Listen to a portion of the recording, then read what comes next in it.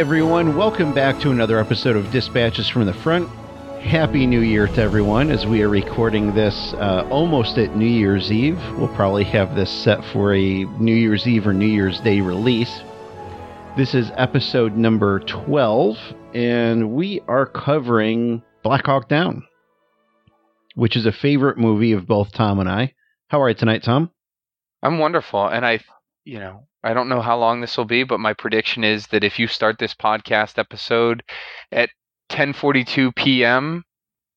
Tomorrow night, if it's posted in time, you will ring in the new year by hearing my legal disclaimer, which is what you should all aim for. Pretty I'm close. Good, otherwise. Yeah, pretty close.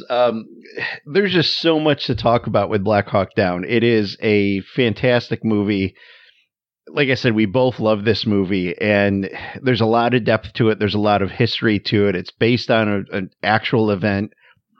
And of course, the reminder here is that while we are certainly reflecting on the actual event, we're talking about the movie. So there's some things we might be a little lighthearted on. It is certainly not meant in disrespect to anyone. We're talking about the film here.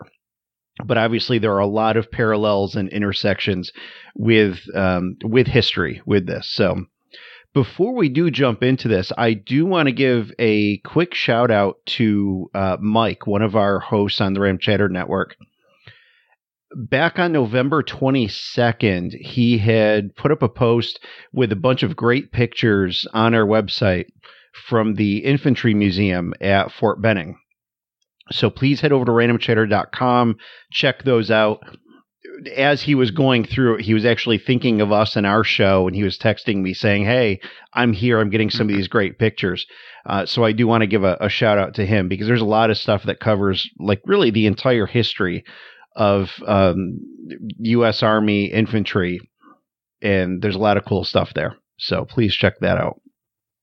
If you're anywhere near Fort Benning, which is about an hour and a half below Atlanta in Georgia, it is well worth the stop to go to that museum. It is simply outstanding. It's one of the newer museums in the Army, but it's very, very good. Very cool. So let's see. We will get into some stuff here with Black Hawk Down. It kind of had one of those strange things straddling the year. It had its premiere dates in December of 2001, which of course got it qualified for award season. But it really had its wide release in January of 2002.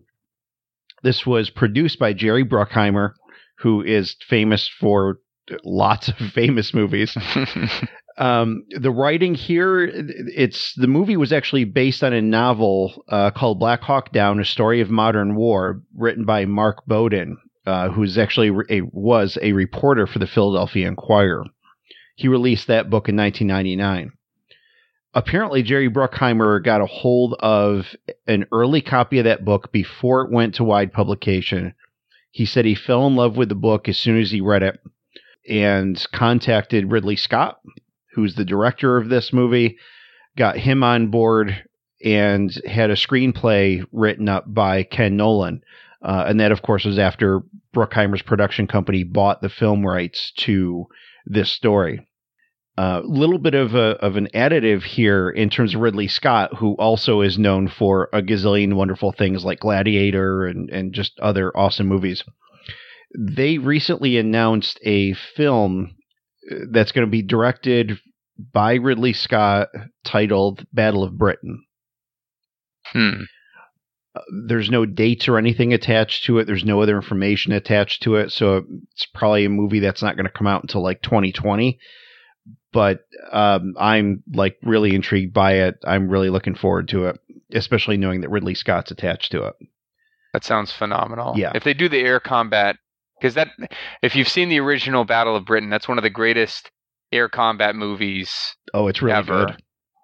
But if they even come close to that, I'm thinking the closest example the closest standard I could think of would be Dunkirk. I mean, if they do that level of justice to the story, that will be one for the ages. Yeah, absolutely. Wasn't the original Battle of Britain one of George Lucas's inspirations for dogfights and such in Star Wars? It was, in fact, if I have my Star Wars history right, and I should get 10 lashings if I don't. The original mock-ups, or the original, I guess, versions of some of the Death Star assault scenes were done, and Lucas hated it. And then he sat the folks down, the modelers and whatnot, and made them watch air combat footage. Cool. And he's like, "This is what I'm looking for," and so that led to what you see today. Neat. And also a notable shout out here to Hans Zimmer, who scored this movie. I love the score to this movie. I think it's freaking fantastic. The soundtrack to this movie, I actually bought a few years ago, and I still once in a while will play the stuff off of it. It's really, really good. There's some like very cool Arabic rock that's in it, and just some other really terrific songs. Some of it is originally done by Hans Zimmer, some of it's done by some other artists, and it's really very good. So like when you watch this movie and you have these little bits and pieces of music and such playing in the background, you realize how much they really like drive some of the feeling of the story and where they're at. It had been years since I watched this movie. I don't know that I had watched it since I've been with, since I've known or even dated my wife. And so just putting the disc on and hearing his score start up with the menu, I got chills and was like, oh, here we go. Oh, yeah. Absolutely. So, Tom, as per usual, do you want to cover our plot summary for the film?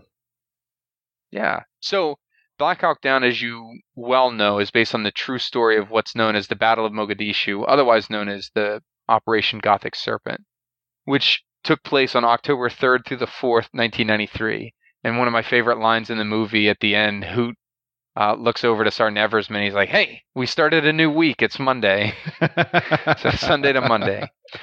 So Task Force Ranger, which is a joint operation including Special Operations Command, 75th Ranger Regiment, Delta Force, and the 160th SOAR, were all deployed to Mogadishu, Somalia to capture lieutenants of warlord Mohammed Farah Aidid during the Somali Civil War. The assault force for the mission consisted of 19 aircraft, 12 vehicles, and 160 soldiers. The extraction operation, originally planned for 1 hour, became a battle that extended well into the next day, or a new week, with numerous casualties after Somali militia shot down 2 UH-60 Black Hawk helicopters. The movie is the story of the Task Force Rangers' execution of their mission, survival, and leaving no man behind. Yeah, and so they call this Task Force Ranger, even though it is comprised of other elements. It's not just Rangers, but you hear it referenced in the film, and that's a historically accurate reference. They were designated as Task Force Ranger. So there's certainly a lot of historical context to this, like we've mentioned. This was actually the longest, bloodiest battle for U.S. troops since the Vietnam War. So that's pretty damn significant. And this whole thing historically started off with the collapse of the Somali government back in 1991. And largely factions broke off that were being overseen by a variety of different warlords. They were killing people indiscriminately. They were fighting each other for power. They were fighting any kind of fledgling government that would pop up here and there. And one of the ways that they held power was by keeping food for themselves. And that's a scene that we see very early on in this movie, is a relief truck coming in with huge bags of rice. And they're trying to distribute the rice fairly.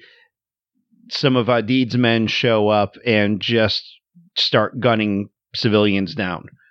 And what they didn't show in there was that much of that food was kept for his own armies. And his lieutenant there, that's such a visceral scene, because you start out with sort of the Arabic type music and the quote from Plato about only the dead having seen the end of war. And this relief truck comes in and it's just mobbed. And I just remember the first time that I saw this in theaters. I was still in high school at the time. And it just left such an indelible mark on me watching the chaos that surrounds it. And then you've got the Black Hawk with some of the Delta troops on it circling, providing some sort of cover, and they're just really observing the scene. And as Adid's militia opens up on the crowd and starts stealing the food, the U.S. soldiers are told they can't touch it. Yeah. And they can't engage the militia or do anything. And there's just this air of frustration. And specifically because Task Force Ranger was sent there for that particular capture mission of Adid and his top lieutenants, they couldn't engage anyone unless they were actually being engaged by the enemy themselves. They weren't there to protect any of these relief missions or anything like that. That was more centered on the ongoing UN operation. So yeah, and there's a really interesting interplay here. That a UN operation like this is rare. You don't see you haven't seen them certainly in the last 18 years. They haven't been involved in terms of our conflicts in Syria, Iraq, or Afghanistan.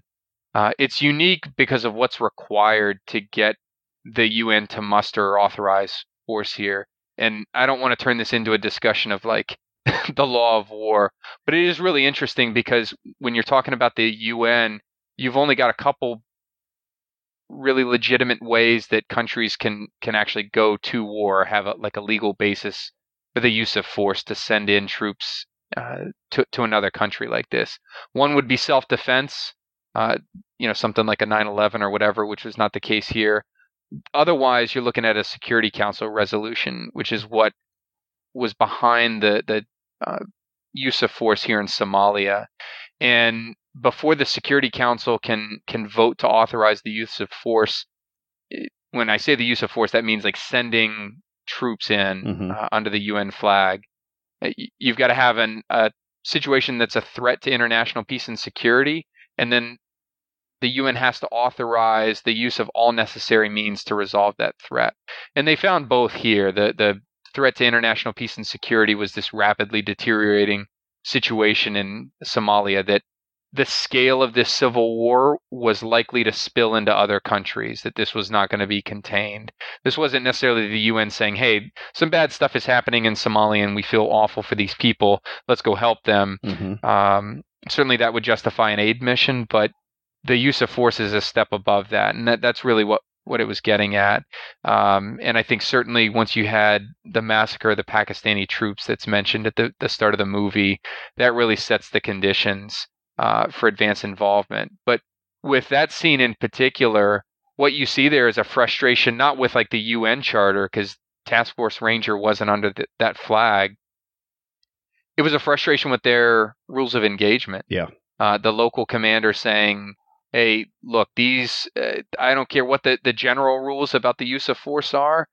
Specifically, you will not engage, you will not use force except under these circumstances. And, with that helicopter there, they didn't have any need to use self-defense, so they couldn't engage. Right. So it's frustrating for the audience, certainly frustrating for those guys.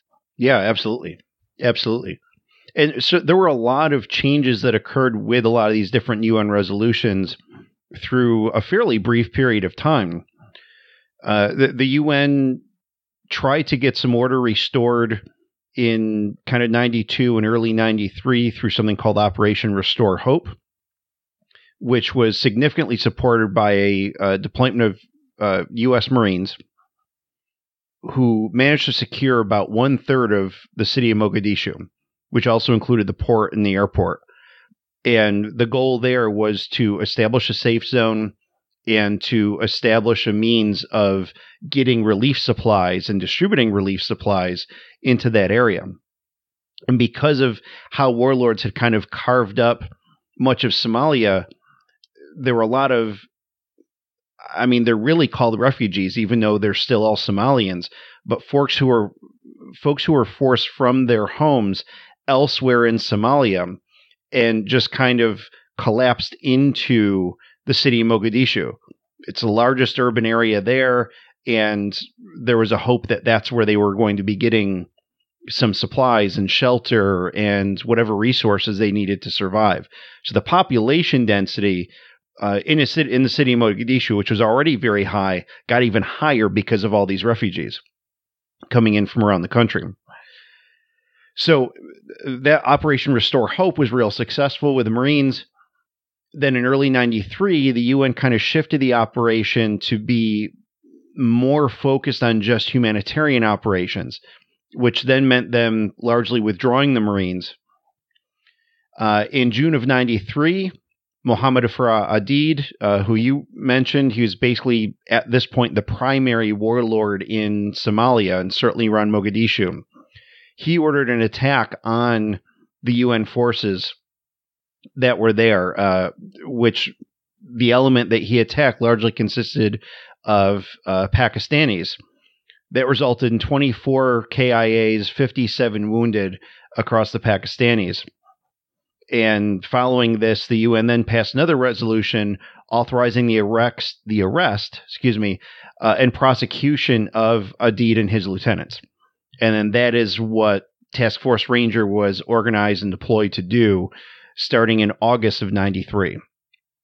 So there's a big background here. This isn't just something that just magically occurred. There was, a few years of things happening. And just like we see in places like Afghanistan and Iraq and Syria, where these things just kind of continue to boil and boil for a long time.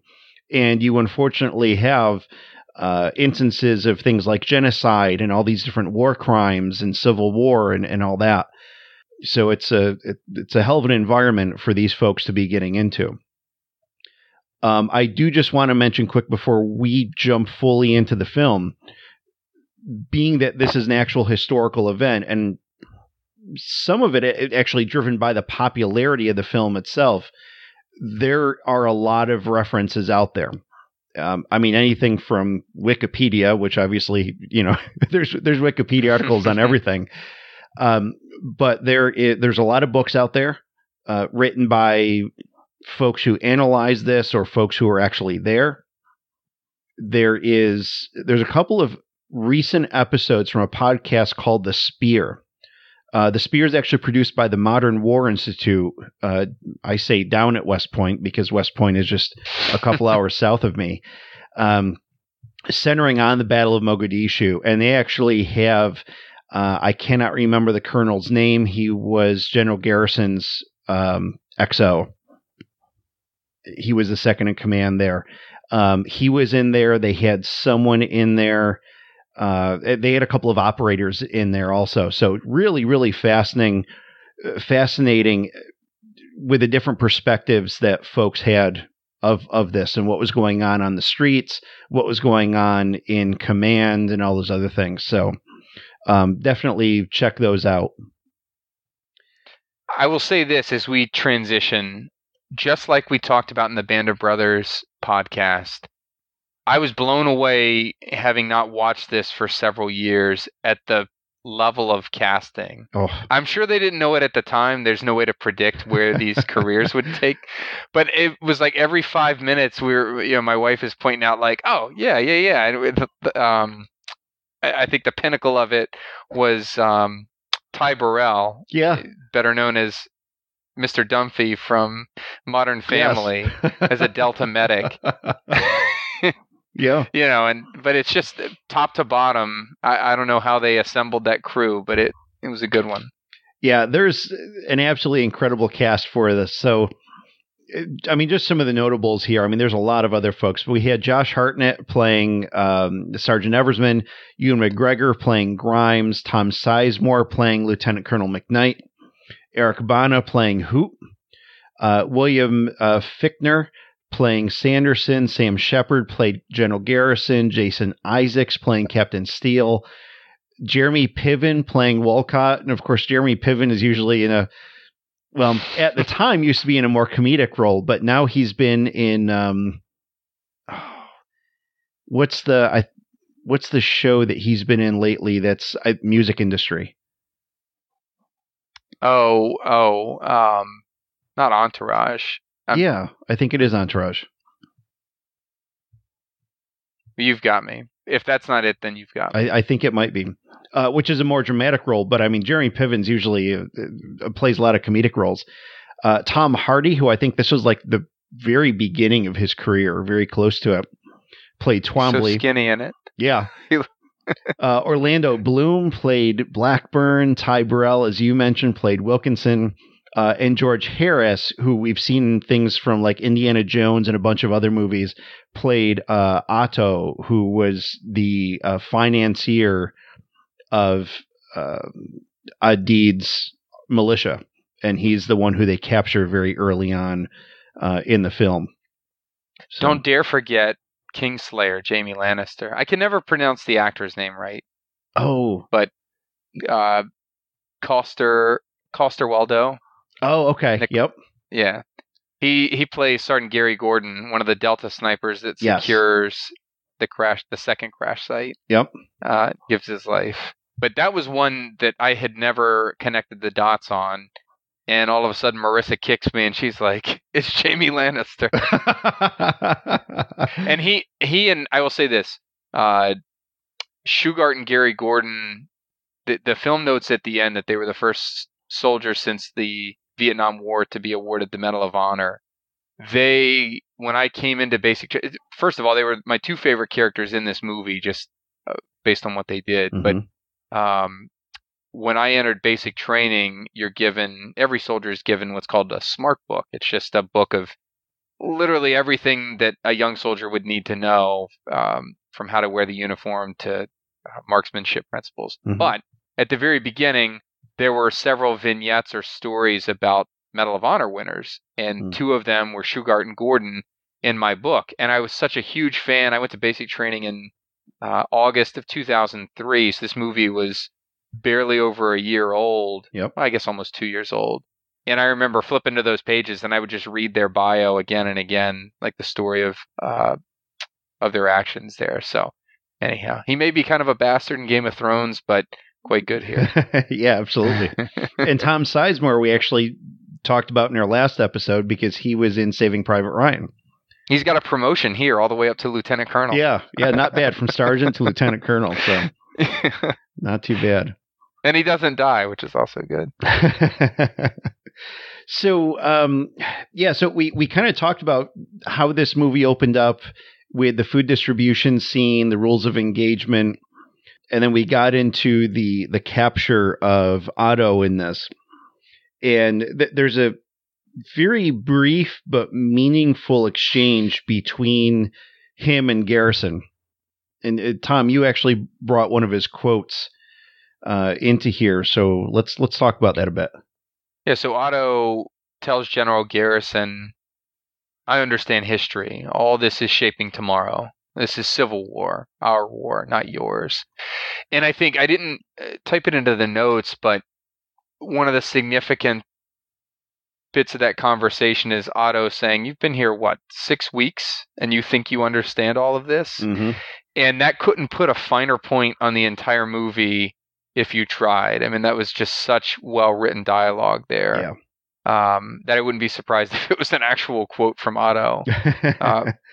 Because that's just it. I mean, the thread that underlies almost everything leading up to the battle itself, and really a lot of the battle itself, is that the whole thing sort of feels like we're jumping into this. We're cowboying into an operation.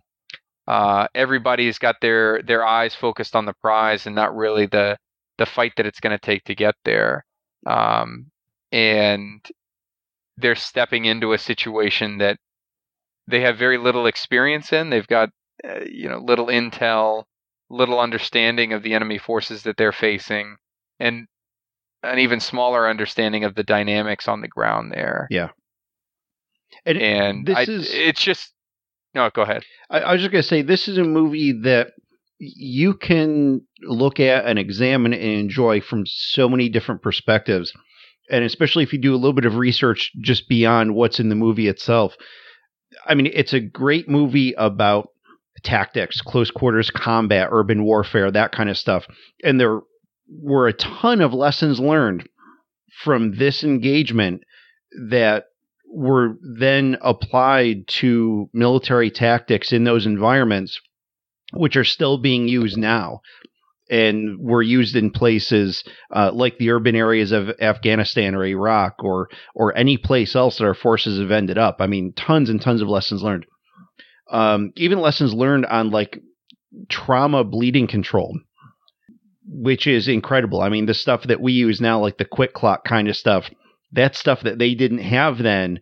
And a demand for that rose out of the after action of this, because just like you see in the movie, there were a lot of lives that could have been maybe saved had every soldier, not just medics, but every soldier had some very simple adjuncts on them to be able to stop bleeding.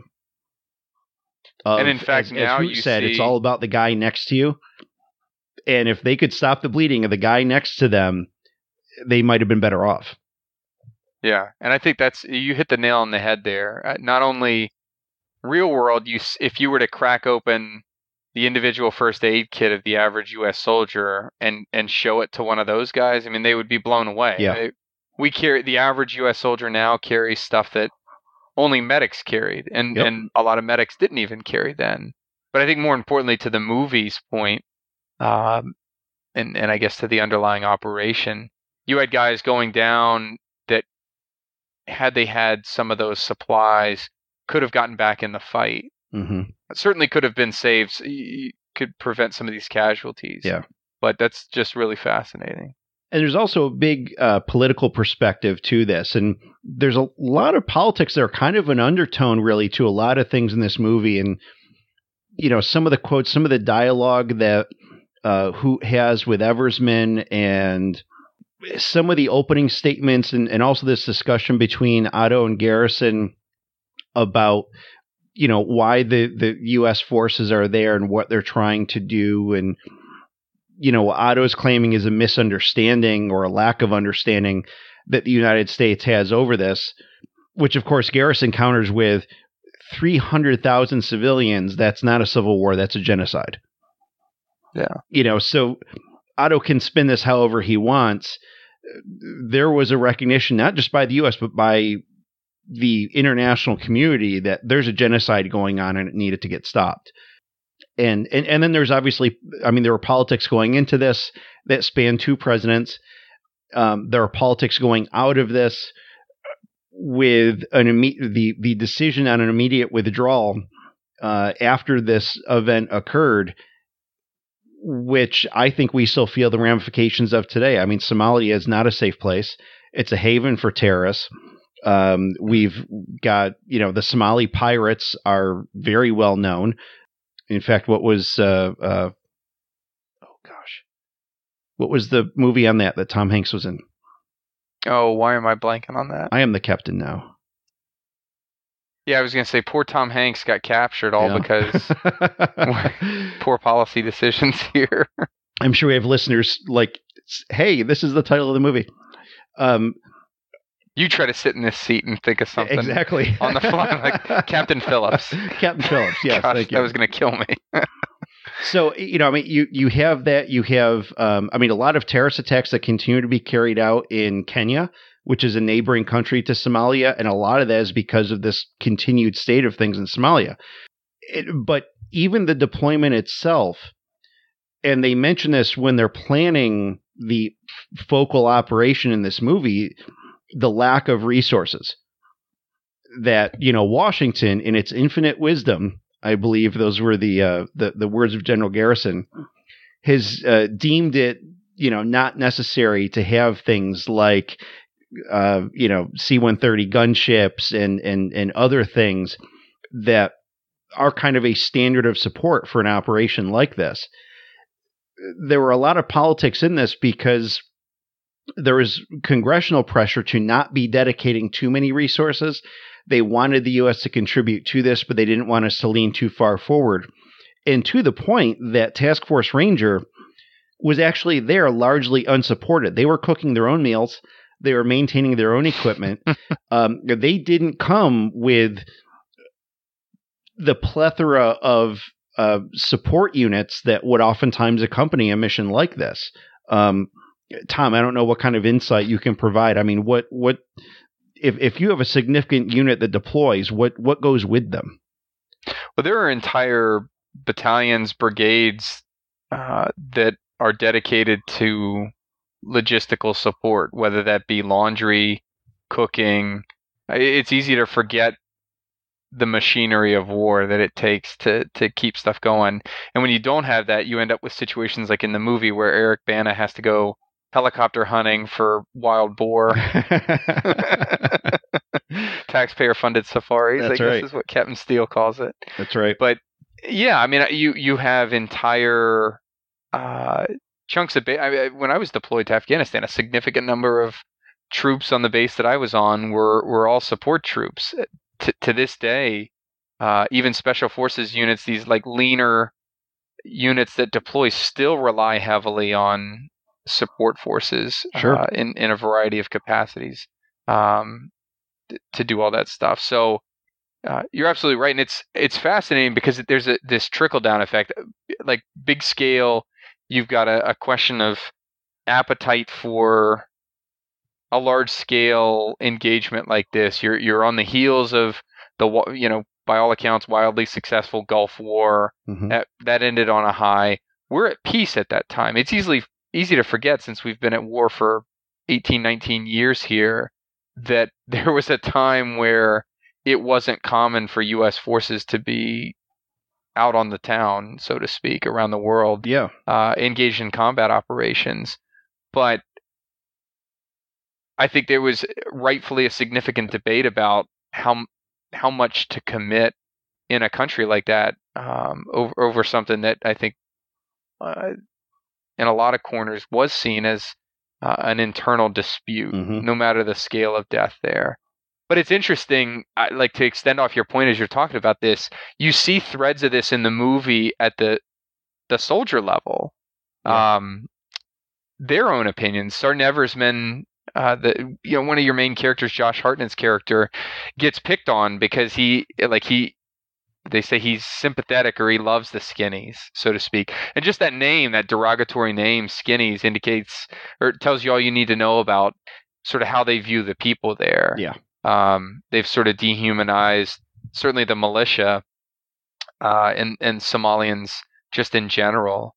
And that sort of sense pervades Task Force Ranger soldiers, like at all levels. Even there's that quick scene where their informant is getting into place and he's all nervous, and Garrison's kind of laughing at him, and he looks to his I don't know if it's his XO or what, but he's like, or his DCO, and he says, the last guy that we had do this shot himself playing Russian roulette.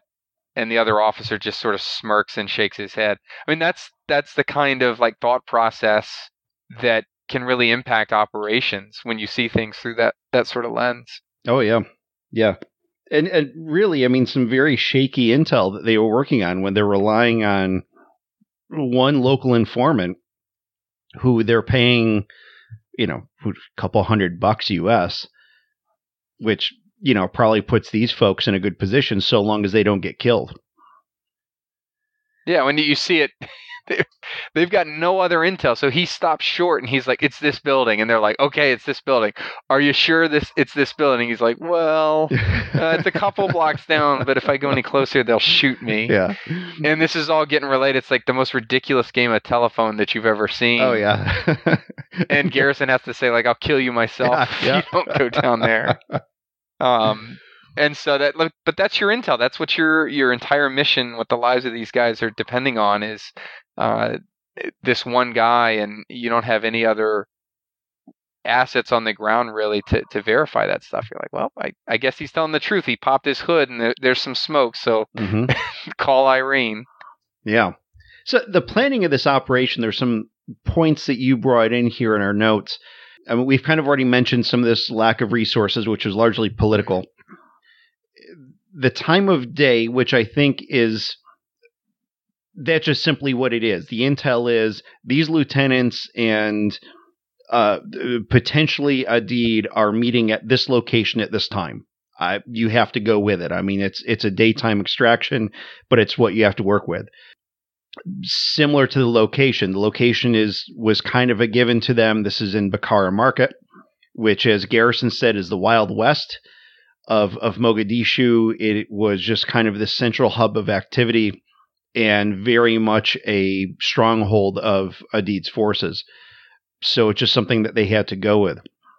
You include in here lack of rehearsals, which is something that especially Special Forces folks are going to do a lot of. I mean, when they get the intel, they look at, here's our building, here's our position, here's how we're going to come in, that kind of stuff. And they just really didn't have a lot of time to do that, right? Yeah, and I should say, I can't say for certain whether that no rehearsals were done. I don't want to pretend like the movie was 100% historically accurate. Right. We're just going by what was portrayed. Right. But you don't see that sort of thing. And by a rehearsal, we mean like, hey, you lay down a mock-up of, say the hotel or the room where this is meeting, and you walk through everything that's going to happen. You get your take some hangar space, and you get your Rangers to mock up how they would defend the corners and their positions, and you plan out for stuff like, hey, what if a helicopter does go down? What's our plan here? And let's practice this sort of stuff. Yeah. It's not like high concept things, but it's just the practice of making this stuff muscle memory. Yeah. So that when bullets do start flying, nobody has to ask what the plan is. You got it drilled into you. And I think I read the book before I ever saw the movie, and the last time I read it was probably like 2003, so my memory's a little fuzzy. But there is a little more of a discussion in the book as to just the environment that they were going in, whether it was time of day and whatnot. And it's kind of boiled down into one line from Colonel Knight, Tom Sizemore's character, where they break from the briefing room, and he's like, hey, what's the matter? And he's like, oh, aside from the fact that we're going in broad daylight while all these guys are hopped up on cot, which is this drug that I think the effect was, or the feeling was that they could take more damage. They'd take this stuff, they'd get all hopped up. It's like a super stimulant, and could take a bullet and just keep fighting while they had this stuff coursing through their system. So they're hopped up on this stuff. He's like, other than that, just fine and dandy. And I think what you lose there, you're right that in saying that the meeting's happening during the daytime. So if you want to hit this and do a one-stop shop, it is what it is. But you lose the tactical advantage of a nighttime strike where you've got the element of not just surprise, but a tactical advantage with stuff like night vision. Yeah. And that's the big thing. I mean, they wouldn't have had a whole lot of surprise roaring in with the same deployment scheme, with the Blackhawks and Little Birds and such, because the whole damn city hears it. Yeah. But certainly in terms of night vision and just being good tactical operators, that would have increased their advantage even more. But when as they're flying, you're absolutely right. Those, like, the Blackhawk's not exactly a quiet helicopter, but as they're flying in, you talk about like a lack of intel about the enemy.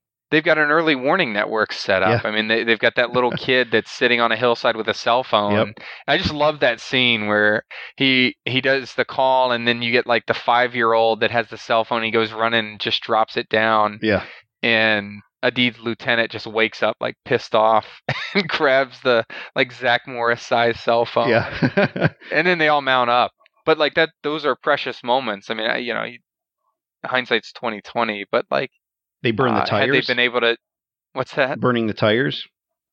Yeah, but that set all that stuff off. I mean, that set that stuff off in sequence. Yep. And you see as the helicopters are flying over in the movie, they're like waving at that kid. Oh yeah, and he's a spotter, And like today, they'd have opened fire. I mean, no matter how old that kid is, they'd have done something to try to disrupt that. Yeah. Whether it was use of force or jamming or something like that. So, and a little bit of bridging the movie back to reality with this. So there was actually a Black Hawk Down scenario that occurred about 2 weeks prior to this operation, where the Somali militia took out with an RPG a 10th Mountain Black Hawk. And I believe there were a couple of soldiers that were lost in that. So from that point forward, Task Force Ranger did have plans for a Black Hawk Down scenario. But of course, the complexity of dealing with things in Mogadishu, like we see in the movie with the roadblocks and the narrow streets and just the density of everything, is really incredible. I mean, they had a plan and they made it happen. They knew right away what they were doing. Hey, we're going to send this group of people out on foot to go secure the crash site. And they started those things in motion immediately. But I think it was just a hell of a lot harder than they expected it to be. Yeah, and I think the most visceral example of that is as the convoy is trying to get to the second crash site, it's just roadblock after roadblock, and they're getting relayed directions from the air, which is a phenomenal point that I hope we talk about a little more. Oh, yeah. But they're like, yeah, just turn right here. And they're like, we can't. Yeah. There's no way to get through. And they're like, well, the only other way is to go all the way around the city. And finally, Hoot decides to get out and move in on foot. Yep. And that's sort of I think you're absolutely right, because you see very little hesitation to execute the rescue plan or the plan to secure those crash sites. But in practice, it became really, really difficult and just ground the whole operation to a halt almost. Yeah. So you mentioned here, and what they show in the movie is some of these younger guys who have a lot less experience, and they're eager to get into the fight, but of course they don't know what they don't know. So I mean, you see these guys, they're filling canteens, they're packing night vision, all the stuff that obviously they should be packing. And in hindsight, a lot of people are thinking, damn, why didn't I bring that stuff? But they're kind of getting made fun of by the guys who have been there for a whole 6 weeks, saying, hey, you're not going to need that. We're going to be back in an hour. You don't have to bring that. Make yourself light. Don't get shot in the back anyway. But you have to wonder how much of this, and again, maybe this is kind of bridging things back to real life a little bit. Combat experience aside, because a lot of the younger guys simply might not have it. But to be Ranger qualified is still a significant thing. There's a lot of training that goes on into that. I think that there was kind of an attitude that these guys had of, there's a quote in there like, oh, well, generally speaking, the skinnies can't shoot anyway. Mm-hmm. And this, we're in and out in an hour. This is a quick grab and go mission, that kind of stuff. And just failing to actually capture what could go wrong with this. What am I trying to say here, Tom? No, I think it's like you get this toxic mix of a lack of experience, including from some of the leadership that doesn't have combat experience, and a perception of what they think it will be like, or a desire, like an overriding desire to get into the fight. And I think you see time and again that some of these soldiers are so excited to get out there and like do what they think combat is. Yeah. Sort of what they signed up for.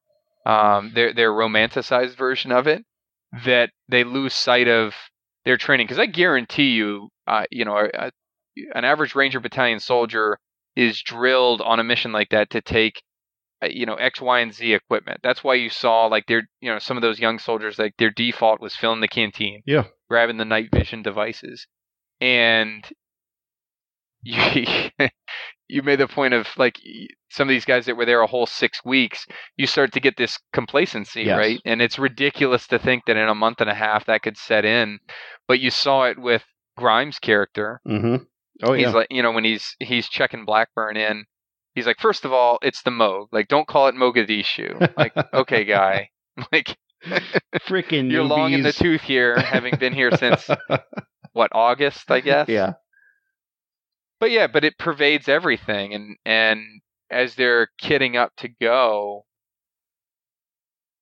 some of that responsibility has to fall on folks like Eversman to step in and to say, like, no, this is the standard packing list for this mission. We're not stripping down because of anything. Yeah. And that's where you prevent things like, this perception that they're going to be back in 2 hours or whatever. You start contingency planning. Yep.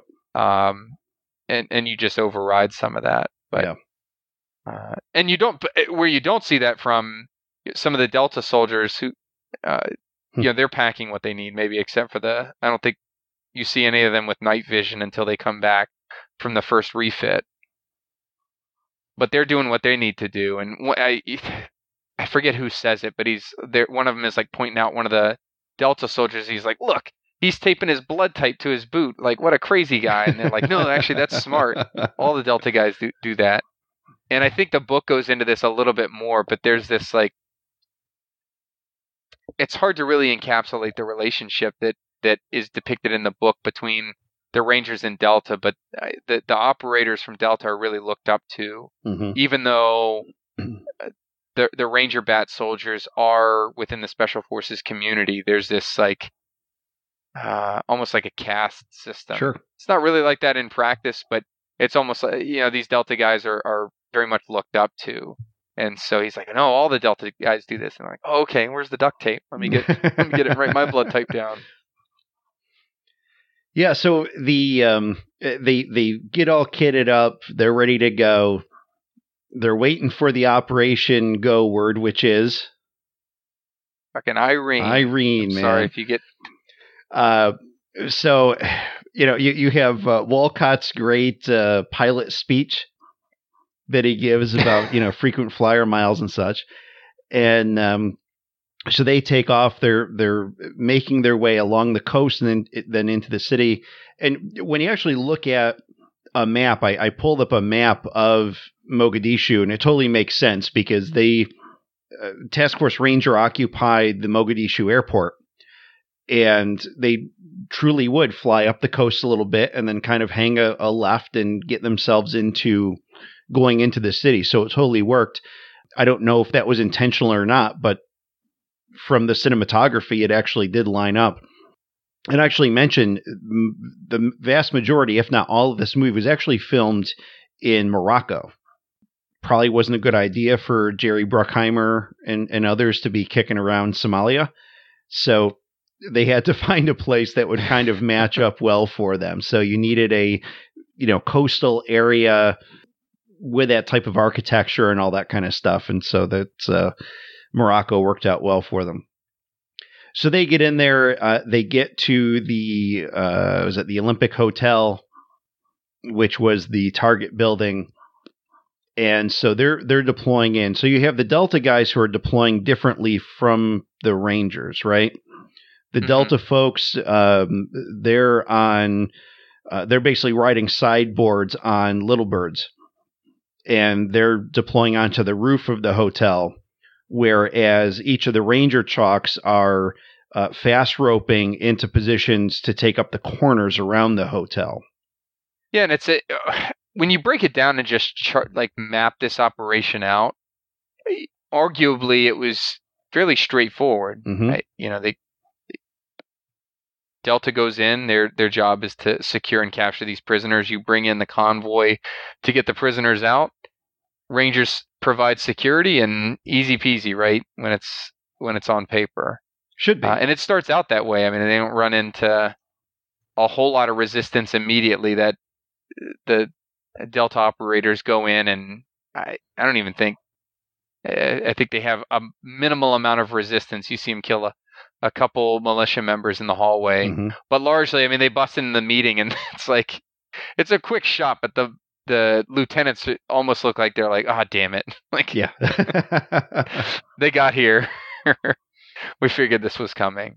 And I think the best part of that whole sequence is as the convoy is sitting there, waiting to go. I don't mean to steal one of the funniest moments, but they're taking pot shots. And is it Pilla that's up in the gunner's turret? Yeah. One of the gunners is sitting there, and he's... Colonel McKnight is looking down the other way, and he's like, "Hey, sir, are we shooting?" And they're shooting at us. He's like, "Well, shoot back!" Yeah. And he opens up the 50 cal. But yeah, so that's sort of the first taste of it, and they don't even know. like how to respond, and then finally stuff starts to open up and unfortunately go downhill pretty quickly, starting with Blackburn falling out of the Black Hawk. Yeah, and Blackburn falls because there's an RPG that's shot at the Black Hawk. The pilot kind of has to jink a little bit to avoid getting hit. That puts Blackburn off balance. He didn't have his grip yet on the rope. He falls. So that now creates an incident within this whole mission that they're having to deal with. And then while that's being addressed and the targets are being captured and taken out of the building to wait for the extraction convoy, you've got these Blackhawks that are basically just circling the area to provide whatever support if it's called on. And one of them, Super 6-1, does get hit with an RPG and goes down several blocks away in the city. So that convoy comes in, the extraction convoy comes in, which was Shugart's column, right, initially? Mm-hmm. And so he comes in to do the extraction. They load up the targets that they were there to get. And they start to kind of reorganize and say, okay, we're going to send these chalks out on foot to the crash site of Super 6-1 to go secure it. And while all this machination is happening, 6-4, which is also there flying support, then gets hit and goes down in another part of the city. Both of those are just such visceral scenes. Oh, yeah. The first one, because it's so, I mean, they get hit and there's no question. I mean, there's no question that they're not going to be able to save the bird. And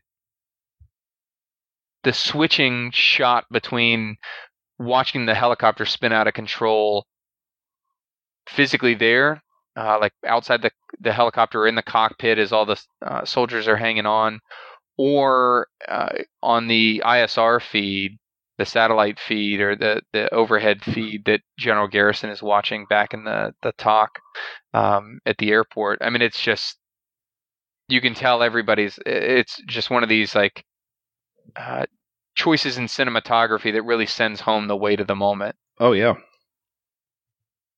And talk about, this is one thing that I thought that translated very well on the screen. The book talks a lot about Walcott and just his skill as a pilot and his calmness, and you see it on screen there because he knows that they're going down, and the chances of surviving a crash like that are low. And he's cool as a cucumber as they're doing this whole thing. I mean, he gives the line, are you going to switch those PCMs offline or what? Yeah. It's just, not an ounce of panic in his voice despite the circumstances, and knowing that on some level that he might not make it through this. And in fact, he dies on impact. Yeah. And very similar for Durant's aircraft, 6-4, as they're going down, he's just, we're going down. 6-4 is going down. We're going down. And that one even just more steady as calm. And, like you said, real professional. He knows what's happening. And, I'm sure you've been in your fair share of helicopters. I used to crew chief a medevac, and helicopters are not resilient machines, because once the shit that keeps them up stops happening, you have no fucking hope. I mean, it's not like, a fixed-wing aircraft that can glide in if you have a reasonably good pilot. Once shit stops spinning, you just drop like a rock. I mean, there's no hope. Yeah, and you're not sitting on a whole lot of cushion there either. I mean, there's not much between that pilot and the ground, or for that matter, the soldiers that are in the back area. And if you've ever been in a Black Hawk, it's pretty sparse. The seats, they're crash seats. There's not much in the way. And I'm trying to think to the scene. I don't even think that they had the crash seats in there just to cram some more soldiers on there. They were all just sort of hanging on. Yep. And that just adds to it. In fact, as 6-1 goes down, I forget the name of the Delta operator, but he's hanging on, and half his body is like out the door as this thing is spinning. Oh yeah. And yet he still manages to get himself up and engage targets. Yep. After they crash. But yeah, we talk about like the impact of those two. You certainly feel it with 6-1, and they sort of all switch into rescue mode, so to speak. But Garrison puts a point on it when he says, "We've lost the initiative." Mm-hmm. And that's sort of a turning point in the entire movie, because everybody's focus before that point had been like, let's get the fuck out of here. We got these guys. We got the targets. Let's get out of here. This has been a pretty successful operation overall, minus Blackburn. Let's go. And then all of a sudden you're like, well, shit. Like, that's watching that helicopter go down is the moment where I think the like visage of invincibility that I think they walked in there with started to crack. Yeah. And that was a huge moment for the psyche of those guys. And I think the general rightly recognized that. Certainly with the second one going down. Absolutely. So the interesting thing is that kind of like the centerpiece of this film, which is really all and again, from a cinematic perspective as a viewer, we're now into what is the most intense and arguably the coolest part of the movie, with this like just this series of incredible firefights, and you get to see all this tactical stuff, and you just feel like you're in it with how well it was put together. We actually have like almost nothing in our show notes about that. We just kind of gloss over that. Even though that's the biggest thing, and we could probably go on forever talking about a lot of that stuff, but I mean, Tom, what comes to mind for you with that part of the movie? I mean, we're looking at probably 45 minutes of the movie, if not more, is just fucking firefight. It's incredibly intense. I think the reason that this movie is so effective even now is that, much like Saving Private Ryan, it doesn't pull any punches. Right. This isn't the kind of movie that's going to portray American soldiers as these invincible like heroes. I think it takes a pretty unflinching view at some of the gray areas that you hit in combat operations. Mm-hmm. The scene that immediately jumps to mind is I'm trying to think of his name. I forget the soldier that links up with Twombly, but he stumbles into this schoolhouse. Nelson, yep. And there are a bunch of scared children and the teacher there, and he's being sort of pursued by this older guy and a child soldier. And as he's leaving the school, he slips and the child soldier just guns, I don't know if it's his dad or his uncle or his buddy, down. And, he's just holding him crying as Nelson runs off. Down to it's still hard for me to watch just like the knifing scene at the end of the Saving Private Ryan, but the surgery on Smith, or the attempted surgery where they're trying to close off his artery. Yeah. It doesn't pull any of those punches. And I think the biggest thing that changed for me in watching this sort of before I joined and then now is that I remember getting like real amped up and like excited for probably the same reasons that a lot of those young soldiers were excited for as I watched this movie. And now sort of the weight of a lot of that stuff hits you a lot more. Sure. And that could be just being older too. It wasn't as fun as I remember it being to watch like way back when. Yeah, I mean, there's certainly, as time goes on, I think you get older and you have some different experiences, and you watch a movie like this and you have a lot more empathy for what's going on. You feel that you're not just an observer, you're not just on the other side of the camera. You're really empathizing and relating a lot to what's going on out there and the intensity of it. And quite honestly, the randomness of things in combat. I mean, you can have all the body armor on that you want, and the dude next to you takes a round through the eye. I mean, it's like, just crazy shit like that. When Hoot, to your point there, because it's a very good one, there's that moment that he has with Eversman in sort of their like hasty little casualty collection point that they've set up, and he says, "You're thinking, don't. Yeah. You don't get to decide what happens. It's war. You can't control who gets hit and who doesn't." And I thought that because the entire movie, his character in particular, is a really interesting one. Oh yeah, because he gives off this air like, I don't give a fuck. Yeah, and he sort of explains it at the end and kind of links it all together. Where he's like, I go back home and friends ask me, why do you do it? Are you some kind of war junkie? And he's like, I don't say anything because they'll never understand. Yep. And I think that just so beautifully encapsulates his character, but it ties all that stuff together that. His calmness is a lot like, and why am I blanking on our favorite officer's name from Band of Brothers? The Death Embodied. Start with an S. Spears. Yes. Thank you. We work so well together. No, but I genuinely think their characters mesh a little bit in the sense that they recognize that they are in an insane, chaotic environment. Yep. And that you've got to do your best not to like look at big picture stuff like the politics or anything, but to watch out for that guy beside you. And that's what it really boils down to for him, that he can cut past all that other nonsense. And they're also both, two of the deadliest, but also the quietest guys, respectively. So, really interesting. And Hoot doesn't have a whole lot of dialogue, but they use him to give a lot of exposition for the film. And he's kind of the embodiment of the Delta guys. He clashes a couple of times with Captain Steele.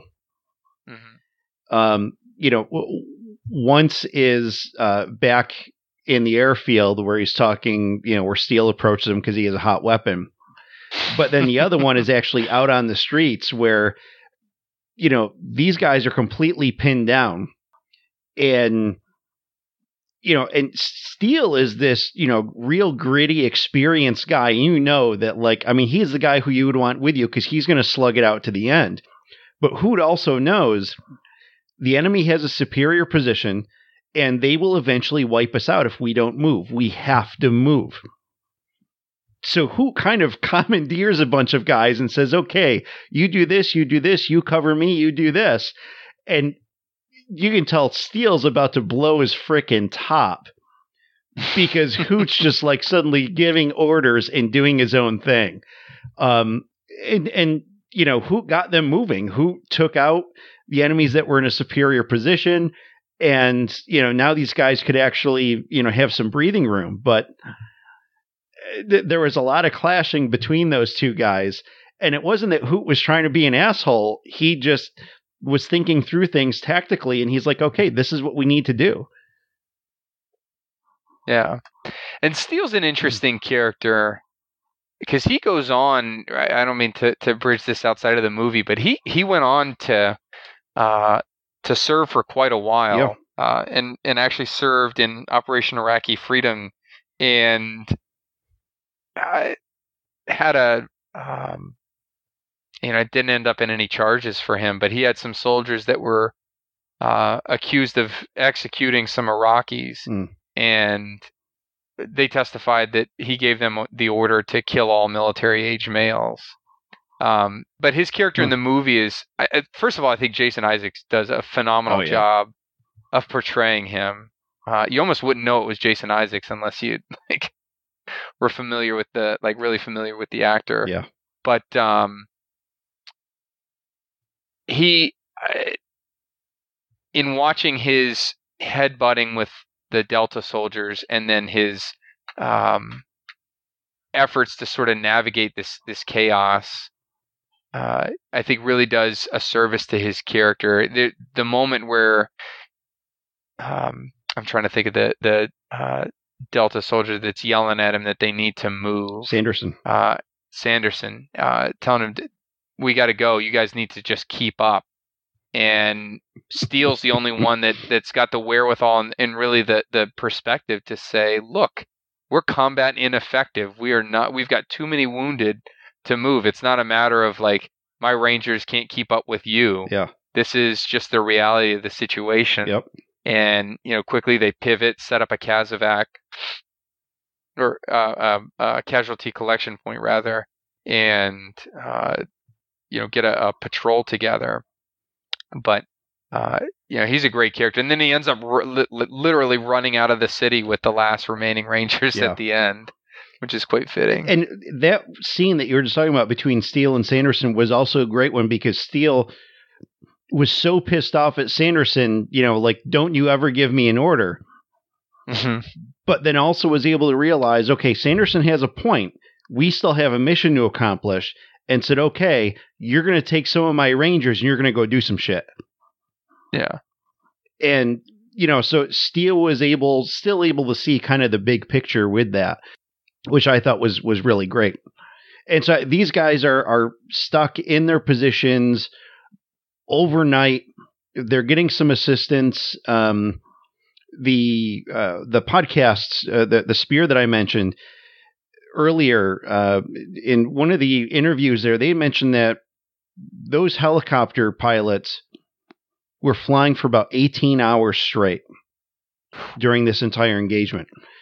So obviously they're flying, doing whatever support they are doing, whether they're spotting, whether they're actually providing cover fire, whatever. They go back to the airport, they refuel, they refit. These guys, chug some water, grab a sandwich, take a leak, and jump back in the bird and go back. 18 hours of flying is a long freaking time. That's crazy. And, there's a lot of credit given to these guys in the gun runs that they are doing and that kind of stuff to keep the enemy suppressed and their strength reasonably down. The fact that they were doing it all without Grimes there to brew coffee is also pretty exactly significant, I think. Exactly.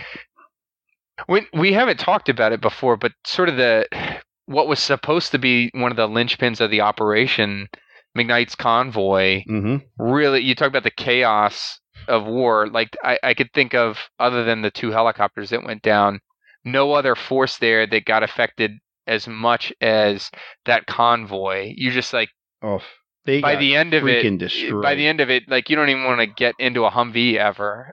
It's just like, you just feel for those guys. There were a couple of scenes with them going as fast as they possibly could down the street, and there's militia shooters shooting from the windows and the roofs of the buildings surrounding them.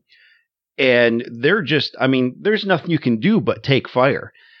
The guys up top on the 50s, they're really only able to keep the heads down of the militia while they're passing by. That's pretty much the best they could do. That speed, you're not hoping to actually get anyone. And of course, I say at that speed was probably 25, 30 miles an hour. Yeah. So it wasn't like blisteringly fast, but that was as fast as they could go given the conditions that they were in. And, we were talking before we recorded about just that communication, that whole communication relay that was going on, and they're telling McKnight, hey, you need to take a right. Well, I just passed the street and, you need to give me the orders faster. And the guy in the spotter bird, he's like, well, you need to slow down. I can't slow down. I'm getting the shit shot out of me. Yeah. So it's just like frustration all around. And, just McKnight's resolve in this. His driver gets freaking blinded by something hitting the windshield of the Humvee. And, so he's just like, he just grabs the steering wheel. He's like, keep your foot on the gas. Just keep going. And then like a scene later, he yells over and he says, stop. Like wiping the glass fragments out of his face. Yeah. I love that he's yelling to get the 50 up. And one of the soldiers is like, but I'm wounded, sir. And he's like, we're all fucking wounded. Oh, yeah. Yeah. I mean, McKnight takes a round to the neck.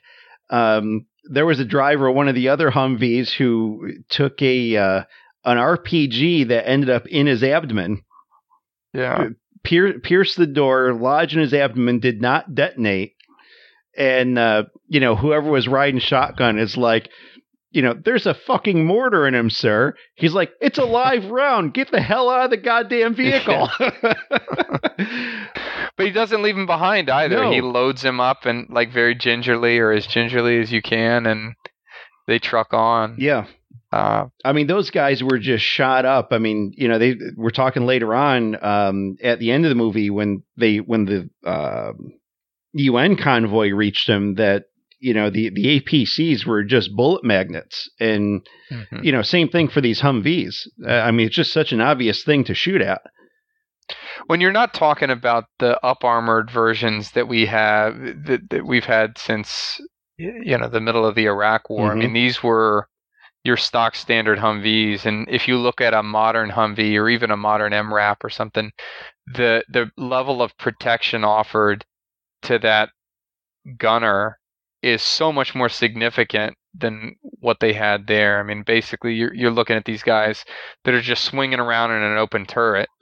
They're firing a big gun, but at the same time, they don't have a lot in the way of protection. Yeah. And quite honestly, the protection that they're wearing, the flak vests that they're wearing, are nothing like what's worn today. It's not going to stop a neck round or something like that. But the average soldier today wears a ton more personal protective gear. Oh, yeah. Than what they had then. Yeah, quite a bit. So, and this is going back to the beginning, but when Pilla goes down, I mean, it's just absolute insanity as he's taking fire from all directions and, ultimately succumbs to it. But and there's one scene where there's not even a window. They've taken the windows out of the Humvee so that they can fire out of it. Yep. But that's not something that you see a lot in Afghanistan or Iraq these days. For other reasons, but still. Yeah, so I mean, there's just so much in this central, like I said, 45 minutes or so that goes, it's, the afternoon and overnight, and all these, different operations that are going on, whether they're pinned down, whether they're moving, they're holding the crash site. There's a lot of stuff going on.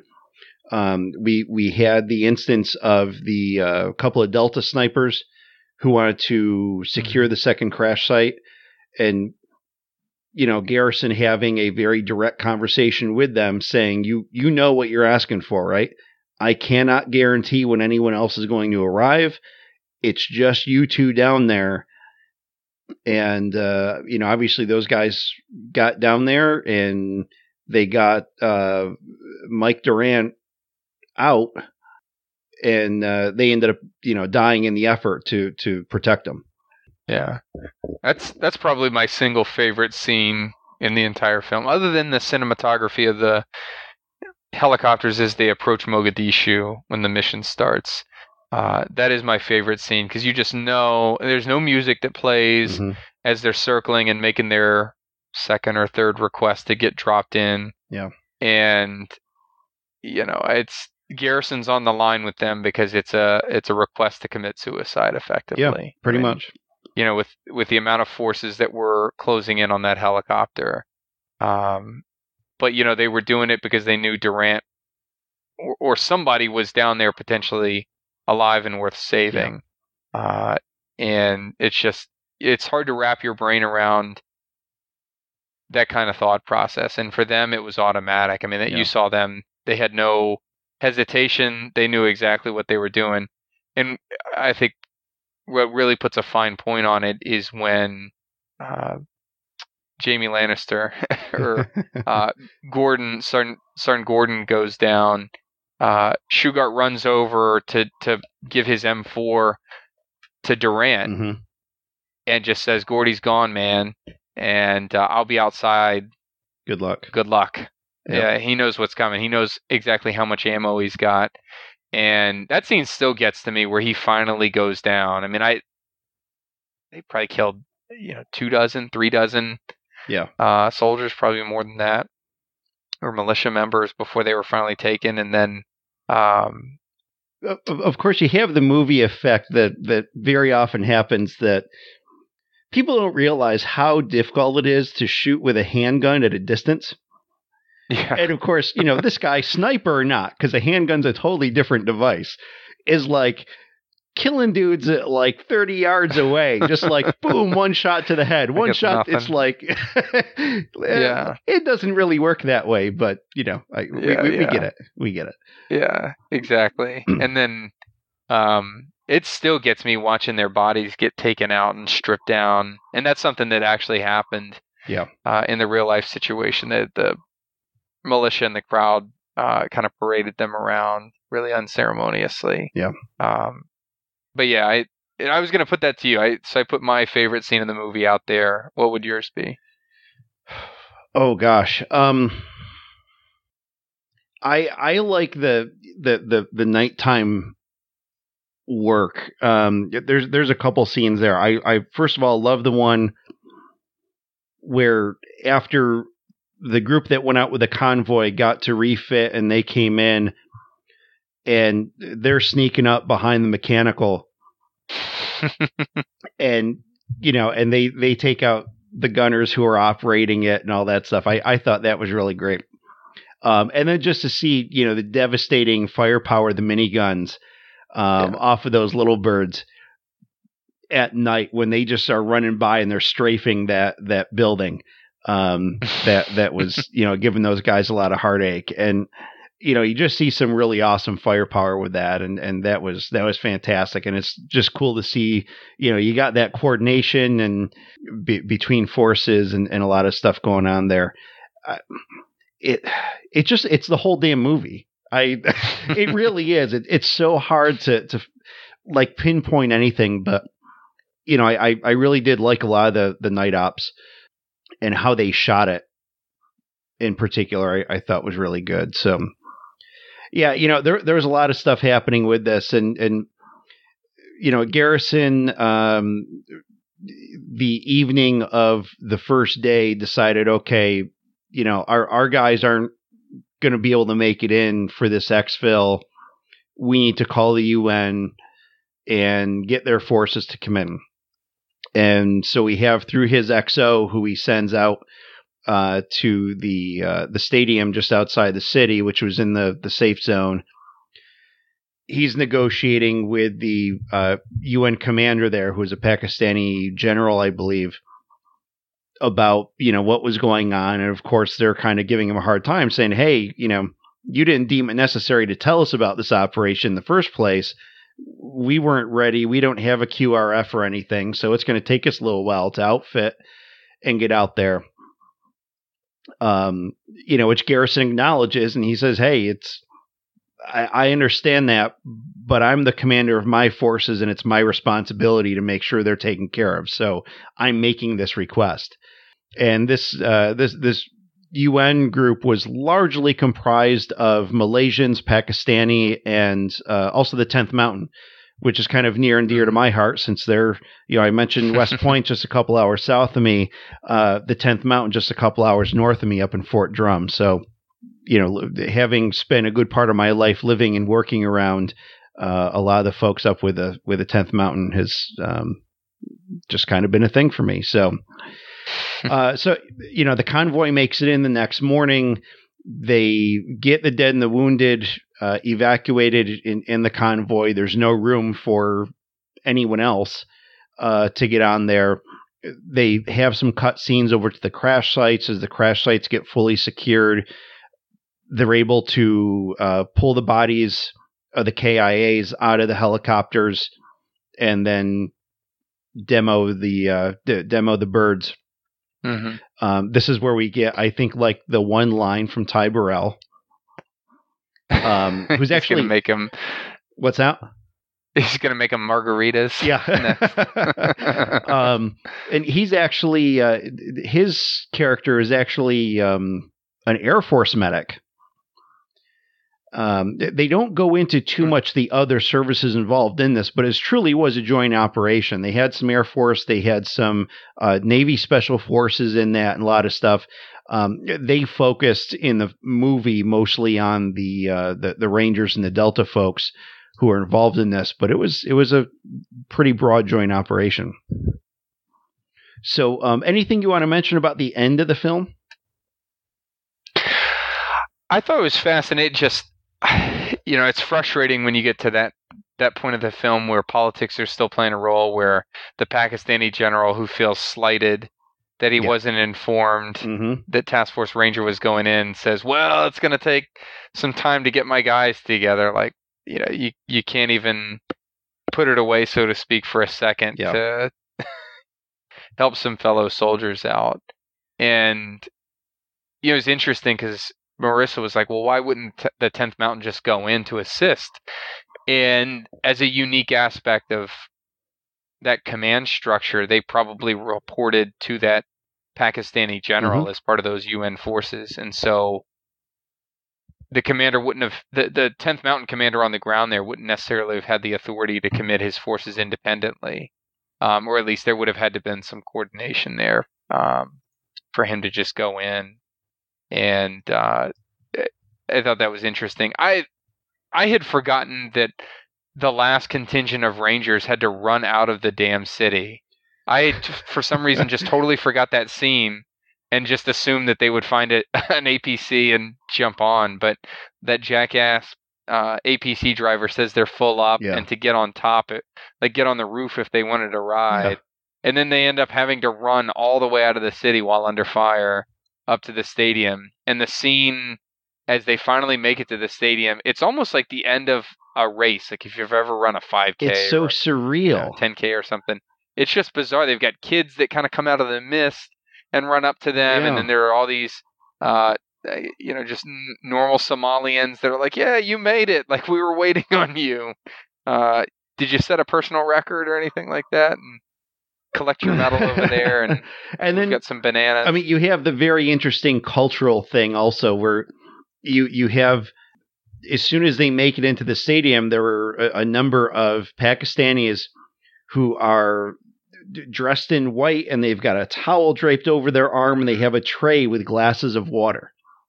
Yeah. And it's like this such a surreal thing because these guys for, almost, 18 hours, I guess, were stuck in the city fighting for their lives, dirt and grime and blood and all that shit all over the place. And then now you walk into this environment, which is, especially with the camera work on this, where they focused in on these guys with the water. And it's almost like a sterile environment. And it's just the contrast between it was incredible. It's like, what the fuck? You're just like, this doesn't fit. It doesn't match. But yeah, I mean, these guys running out and you really feel for them because you're like, these guys are exhausted. They've been in the fight of their lives for the last 18 hours. And, now they're forced to get out of there. And the convoy was kind of supposed to stick with them, but then the convoy accelerated as soon as they hit open road. Yeah. And now these guys are stuck out there and they're getting, strafed and sniped and all that by, other militia around them. And it's just nuts. It's like you're thinking, wow, hey, it's finally over. But no, it's not over.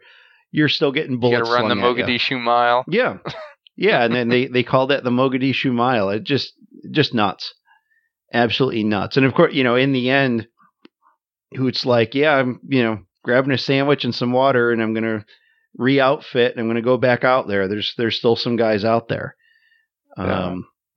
And then, you have the hospital scene with the blood and General Garrison and very, self-contemplative.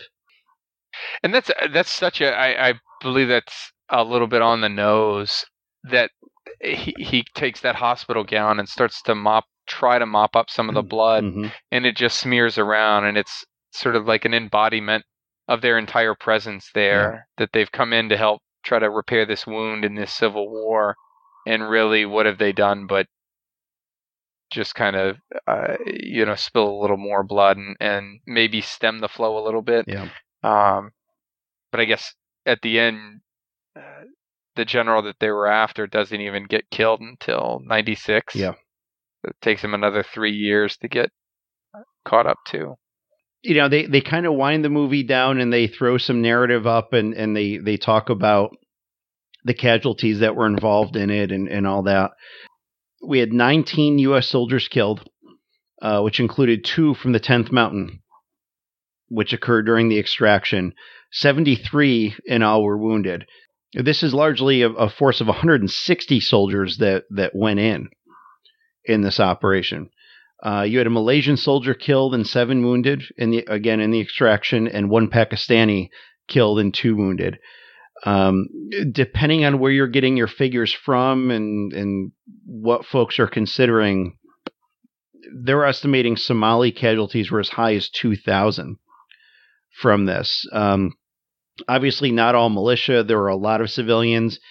And, they even show in the film one of the crash sites that there was like this crowd of people running down the street to the crash site, which was comprised of not only militia, but they said, yeah, there's women and children among them too.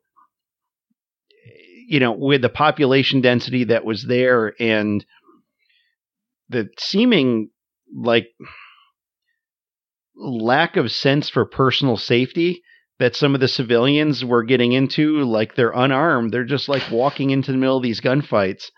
Like you don't think you're going to get hit. The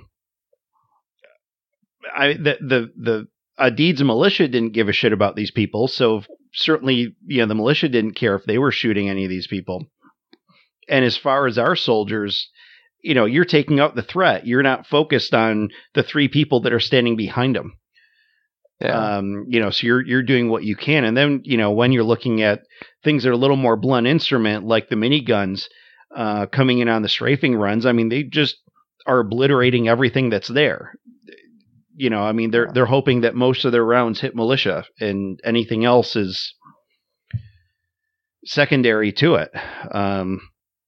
Well, if you're up on the roof of a Mogadishu building in the middle of that firefight on that particular night, you've got either some bad luck, like exceptionally bad luck, or you're a militia member. Pretty much. Yeah.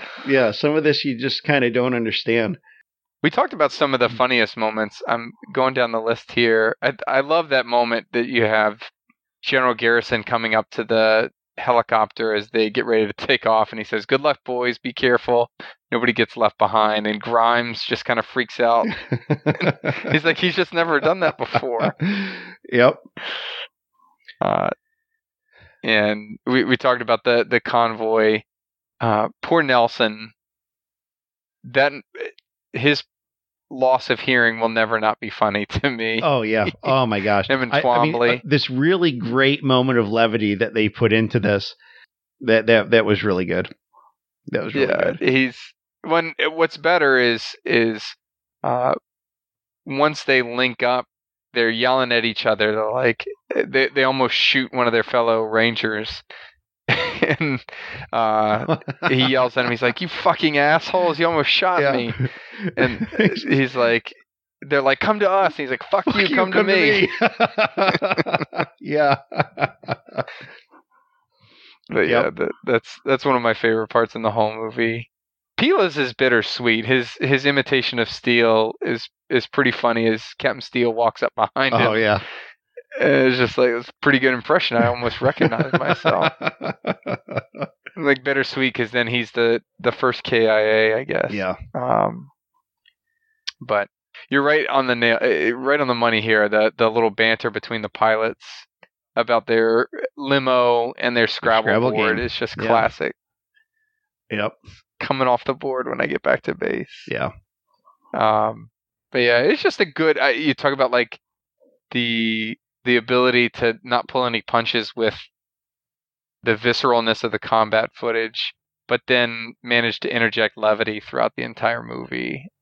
That takes some skill in screenwriting. It really does. And the thing is that none of it felt artificial. No. It was, I mean, the things like the bantery kind of thing are things that would normally happen.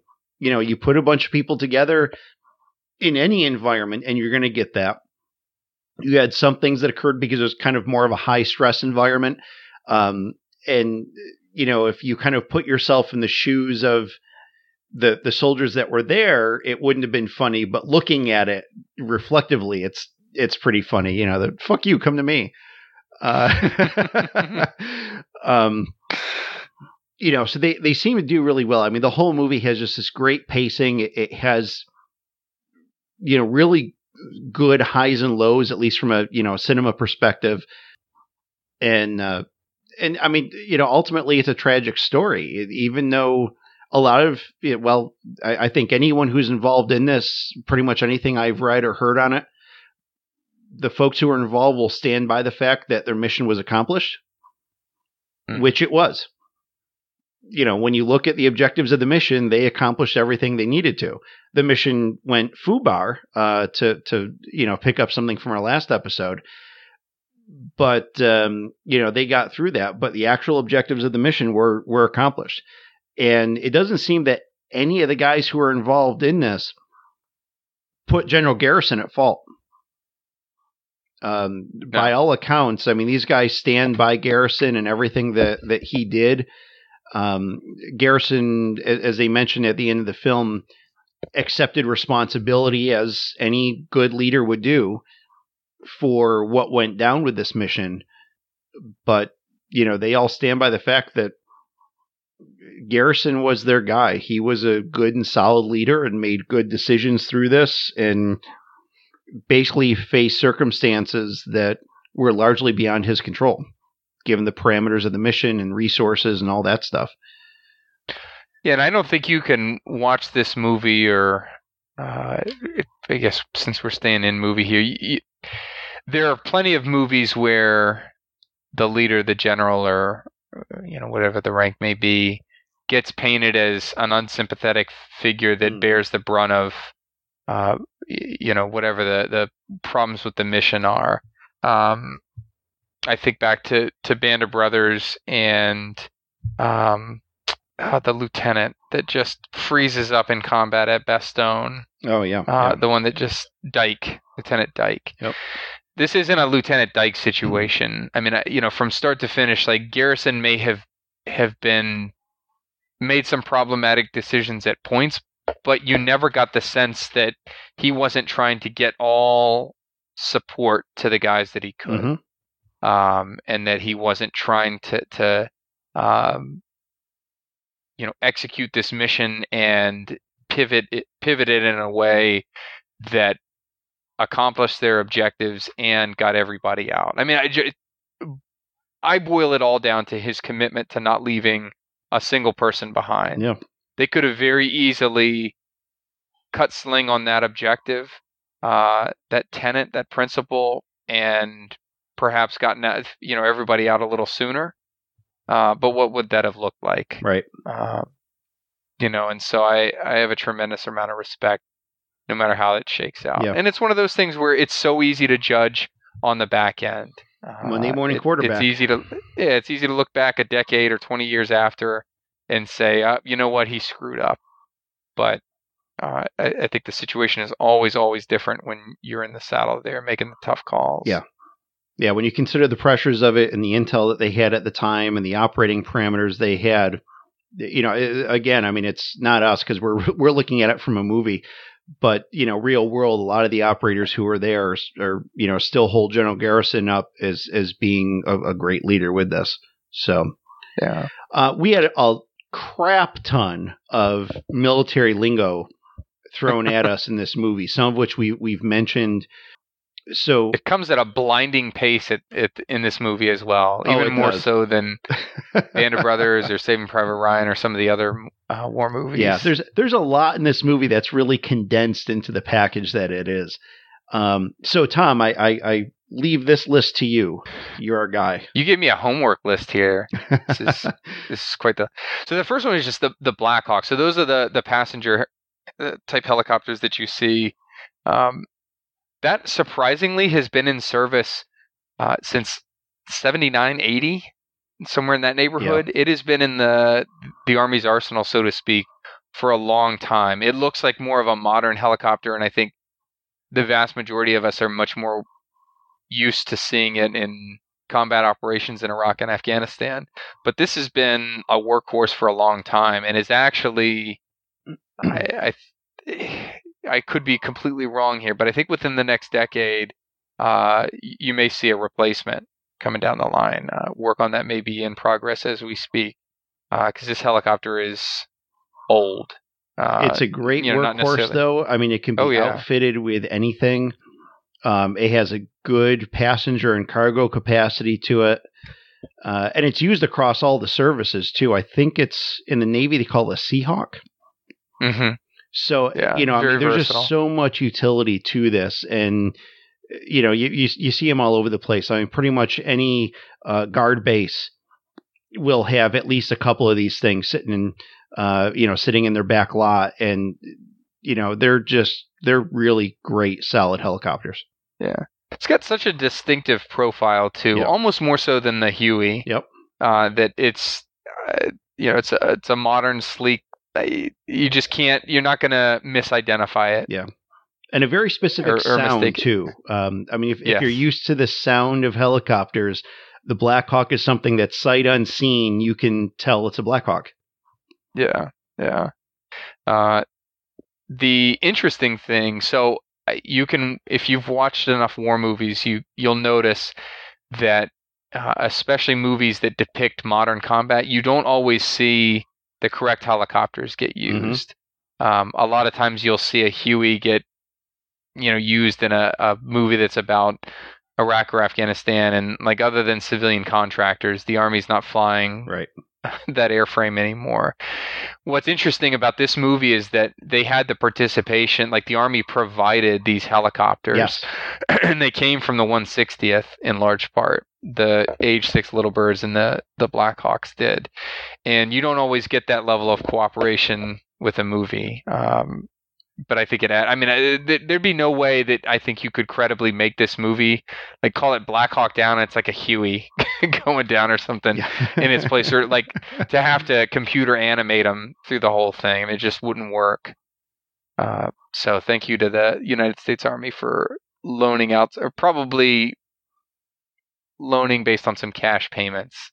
Oh, probably. And these there was some real significant involvement. There's a great little documentary that was attached to the copy of it that I have on DVD or Blu-ray or whatever it was, that they spend time talking about the making of the movie. And they talk a lot about DOD signing on to do this. And, basically once they heard about the story that was being portrayed, they said, we want to make sure it's portrayed properly. And, yes, we'll do this. And so they provided the aircraft, the operators, a lot of other soldiers who were involved in this are, were actual Army. They weren't actors. So there's a lot of credit given to the Army in this. Yeah. And then it's the other helicopter you see prominently is most commonly known as the Little Bird, or the MH-6. The Black Hawk is a Sikorsky airframe. The MH-6 is a Boeing airframe. But again, you talk about the amount of time that the military uses this equipment. The original specifications for this airframe were put out in 1960. They didn't come into service quite that quickly, but we talk about like the military spending lots of money. At least in the case of these two aircraft, the Army's gotten quite a bit of use for the money that's been invested in it. They, it's not like your uncle that's trading in his car every 2 years for a new lease or something like that. We're riding these things until they die. And the Little Birds are based on a more civilian style airframe. But again, they get a lot of utility out of these too. I mean, we saw them used as you mentioned, they're the ones who delivered the Delta guys to the rooftop, and then we also saw them outfitted with mini guns, cannons, that kind of stuff. So they can do a lot. They're light, they're fast, they're agile. Not like Black Hawks, which are these big hulking frickin' things. Very, very different aircraft. Like you said, very different purposes. Yeah. So switching gears here, an RPG or a rocket-propelled grenade, as it's more commonly known. Well, the RPG is the more commonly known shorthand for it.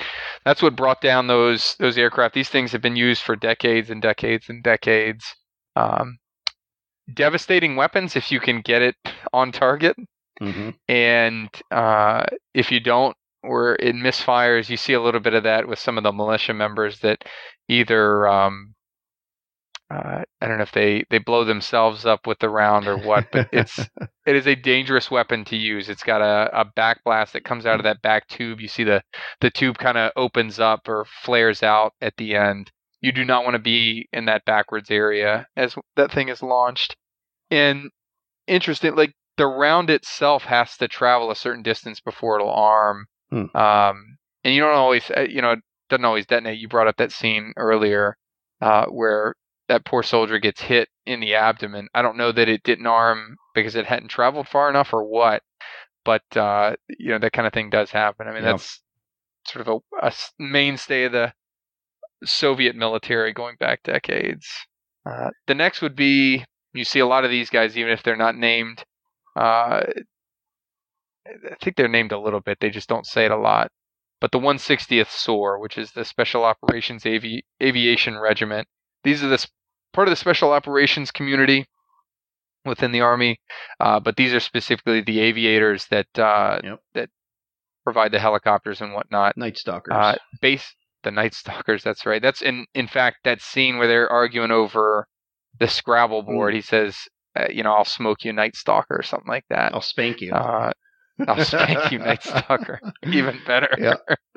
Yeah, that's what he's talking about. And they're headquartered out of Fort Campbell. I was stationed out at Fort Stewart, which is connected to Hunter Army Airfield, which has a subset of the 160th down there. So you'd see them doing missions from time to time. You also have a Ranger battalion that's based out of Hunter Army Airfield in Savannah, Georgia as well. These guys are exceptional at what they do. If you ever need to take a helicopter ride on the civilian side, I guess, and you find out that your pilot was a former 160th, you're good to go. At least your pilot error is not going to be the reason you die that day. Yeah. These guys are just the cream of the crop. And staying within the special operations community, we have the Delta and Rangers next. If you followed if you listen to the Saving Private Ryan podcast, we talked a little bit about Army Rangers. To boil it down into its simplest point, these are elite infantry. There is modern day, you can be Ranger qualified. So if you see somebody with what's called a Ranger tab on their sleeve, it literally just says Ranger on it. That may or may not mean that they've served in a Ranger battalion. It does mean that they've successfully completed Ranger School, which is probably one of the most difficult schools or trainings that the Army has. But to serve in the Ranger Battalion means that you are actively within that community. So these guys operate within the Special Forces community. And you see a little bit of it in the movie, their attitude or their relationship to standard infantry units, because there's a question of whether the 10th Mountain is going to provide dismount security for the convoy. And I think it's Captain Steele that's like, the 10th Mountain, like, hell no, my Rangers can do that job. Yeah. There's almost like this condescending view toward the regular infantry a little bit. In practice, you see some of that. I think downrange, it's more like, I don't know that it's acrimonious like that. It's more like, well, we're very good at what we do and we know that. Sure. Which is okay. Delta is exactly. Delta is a super elite subset of the Special Forces community. These guys are getting plucked from normal Special Forces units and whatnot. They do highly specialized missions based out of Fort Bragg in North Carolina. Very, very secretive about all of the stuff, understandably so. If I could recommend an older TV show, like I put older in heavy air quotes, but if you've not seen The Unit, Oh yeah. it is exceptionally done. It's about Delta, modern day Delta. I think the show ended in like maybe 2012 or 2013, something like that. It had a pretty good run, but it's got Dennis Haysbert, who's most well known, I guess, these days as being the is it Prudential? Yes. He's in all the insurance commercials for car insurance, but he was the president back when 24 was big with Kiefer Sutherland. But he's a sergeant major in that show, and it's got talk about another show with a lot of actors that have been on other stuff. But so you've got the Delta operators. Let's see here. Chalk is something that you hear quite a bit.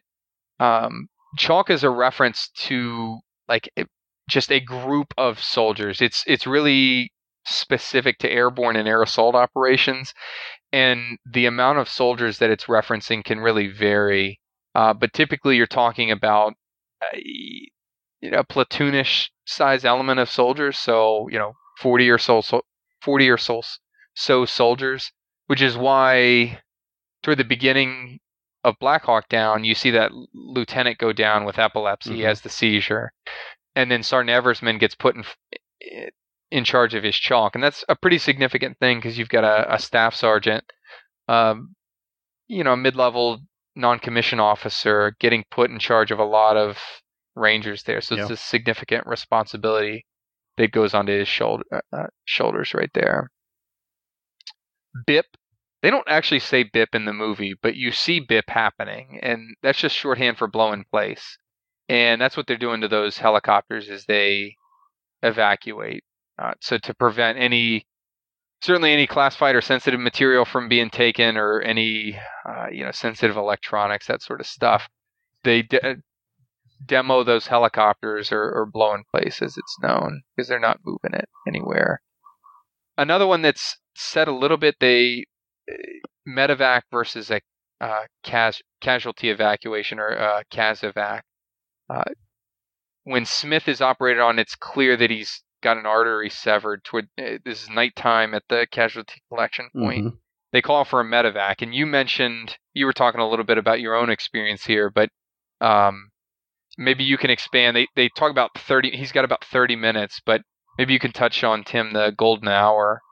Yeah, I mean, basically, when you're looking at anything that's a major trauma, we talk about things happening in the golden hour, and that's pretty much even if you can get a patient reasonably stabilized. So if you have like a major arterial bleed or something like that, and you can get it stabilized like they were trying to do, which they weren't successful in doing, you're still assuming a fair amount of blood loss, which then means less oxygenated blood going to the brain and to other vital organs. And you're basically working within what they call that golden hour to get someone to definitive medical care.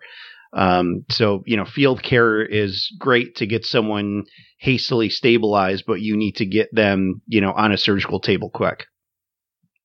Yeah. And really the difference between a medevac and a CASEVAC, medevac is the term you hear all the time, but a medevac is a specifically designated vehicle for the transport of casualties. So you most commonly see that red cross on the side.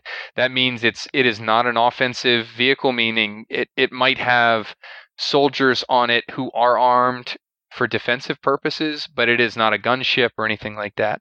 A CASEVAC can literally be anything. A CASEVAC could be like your Toyota Tundra on the battlefield that gets converted to be used to evacuate casualties. It can be a helicopter. It can be like those Humvees as they loaded casualties became a CASEVAC. They don't have the same battlefield protections as a medevac would, or like a marked combat ambulance, say a Humvee with a Red Cross on it. Or even the equipment that's needed. It's basically just, it's a hasty thing. You're throwing casualties in there and you're getting them the hell out of Dodge. Exactly. So that's always the fall. But you always want a medevac, and if you can't get that, your second resort is that CASEVAC. Talk and Jock. I think we've talked about this before, and I cannot remember what the context was. But you see that General Garrison sits in a tactical operations center Joint Operations Center would be just a different version of that. That's where your command and control for the battlefield is running. You see General Garrison and his staff there, sort of distilling information, intel from the battlefield, live reports, and kind of directing and controlling the action, coordinating reinforcements, that sort of stuff. That's what that stuff is there for. I worked in a JOC in Afghanistan, and it looked sort of like a NASA mission control center. Yep. But that was a large scale unit and operation that we were in. I think more commonly you see a setup like what you see in Black Hawk Down, a tactical operations center where it's smaller number of people. C2 plays a huge role in this movie, and I think much to the consternation of folks. So generally, this is going to be your command and control of forces, and you see it play out in terms of on all levels, which is what's really cool about this this movie. We talked about General Steele. I think he would like to be general if I promote him. I think you see it with Captain Steele and his sort of constant attentiveness to the chain of command, like both when he pulls Pilla aside and he's like, don't ever undermine the chain of command again, when he sort of jerks the chain of the Delta soldier. You see it on a large level with General Garrison really doing his best to try to control the efforts there, and then you see it go up an echelon sort of above him when he brings the UN in. C2 is critical. That's what the talk and the JOC is there for. Because without that, I mean, think about the chaos that those soldiers would, the added chaos that those soldiers would be in if they didn't have proper C2. They also make very specific reference to, quote, the C2 bird. Yeah. And that's the one Black Hawk that was kind of continually circling at a safer, higher altitude. That had in it the guy who was basically the intermediary between the ground forces and the JOC. And, the guy with the very frustratingly even keel, monotonous voice, telling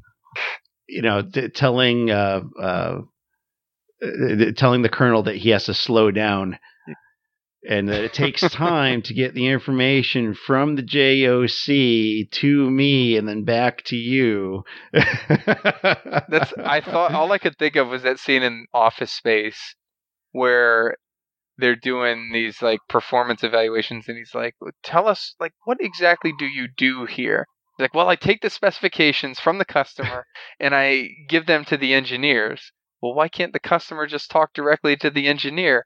They're not people person. Exactly. I'm a people person. Exactly. Don't you get it? Yeah, what do you do here, C2 bird? And then SAR, search and rescue.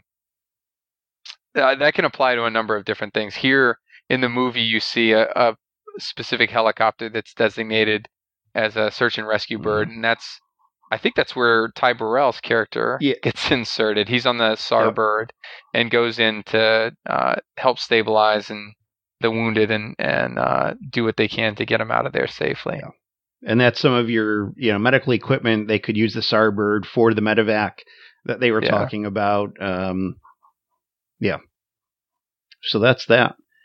I think, let's see, I do want to mention Black Hawk Down as of sometime in January is going to be on Netflix.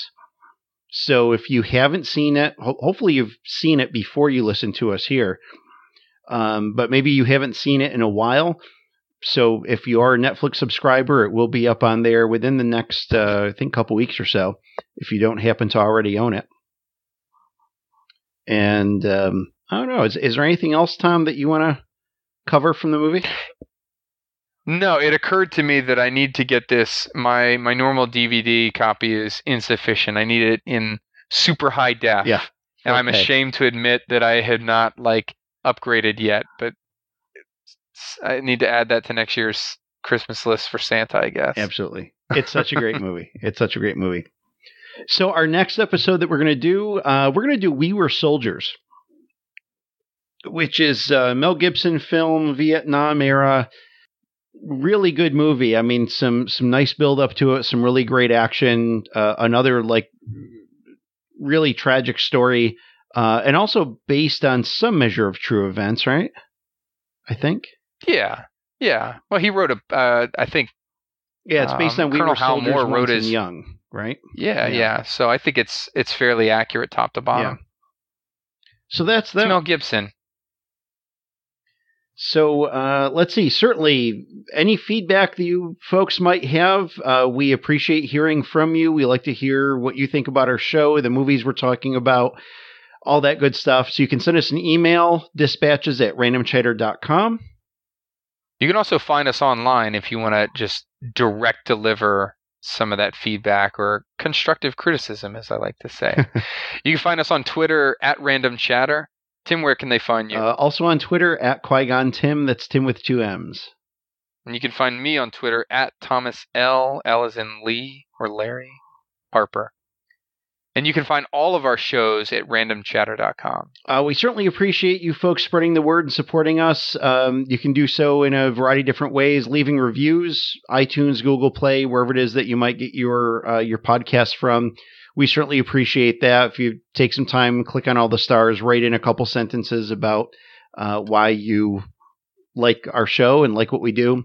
Word of mouth is also huge. That's probably the biggest way that podcasts get spread around. So please tell folks about us if you have anyone in your life, friends, family members, coworkers who enjoy war movies and the kind of stuff that Tom and I are talking about. Please give a referral and send them our direction. We also appreciate any financial support you could offer. We are part of the Random Chatter Network, and any type of organization has, we have some bills to pay. We've got 14 or 15 shows, I think, across the network covering a variety of different pop culture topics. And we have some bills. So you can head over to randomchatter.com/Patreon and find out all about how you can contribute to us. You can even do like $1 a month, which, believe it or not, is a huge help. And for everything that you give to us, we also give back to you. Just that $1 a month will get you into our Discord community, if you're interested in joining us, which is basically a bunch of online chat rooms talking about a variety of different things. So we have rooms for our shows. We have rooms kind of generally for movies and music and sports and all sorts of different things. You can definitely find some common interests and some people who are also interested in those things. I lied at the beginning of the episode. If you started this episode at, what did I say, 10:30, 10:40, I grossly underestimated the amount that we would have to talk about on Band of Brothers. So you were like well past New Year's. That's right. But the moment you've all been waiting for. Dispatches from the Front is not endorsed by anyone affiliated with the films we discuss and is intended only for entertainment purposes. All names associated with and references to the films we discuss are registered trademarks and or copyrights of their respective trademark and copyright holders. Random Chatter Media and Dispatches from the Front are not affiliated with those trademark or copyright holders. Try as we might.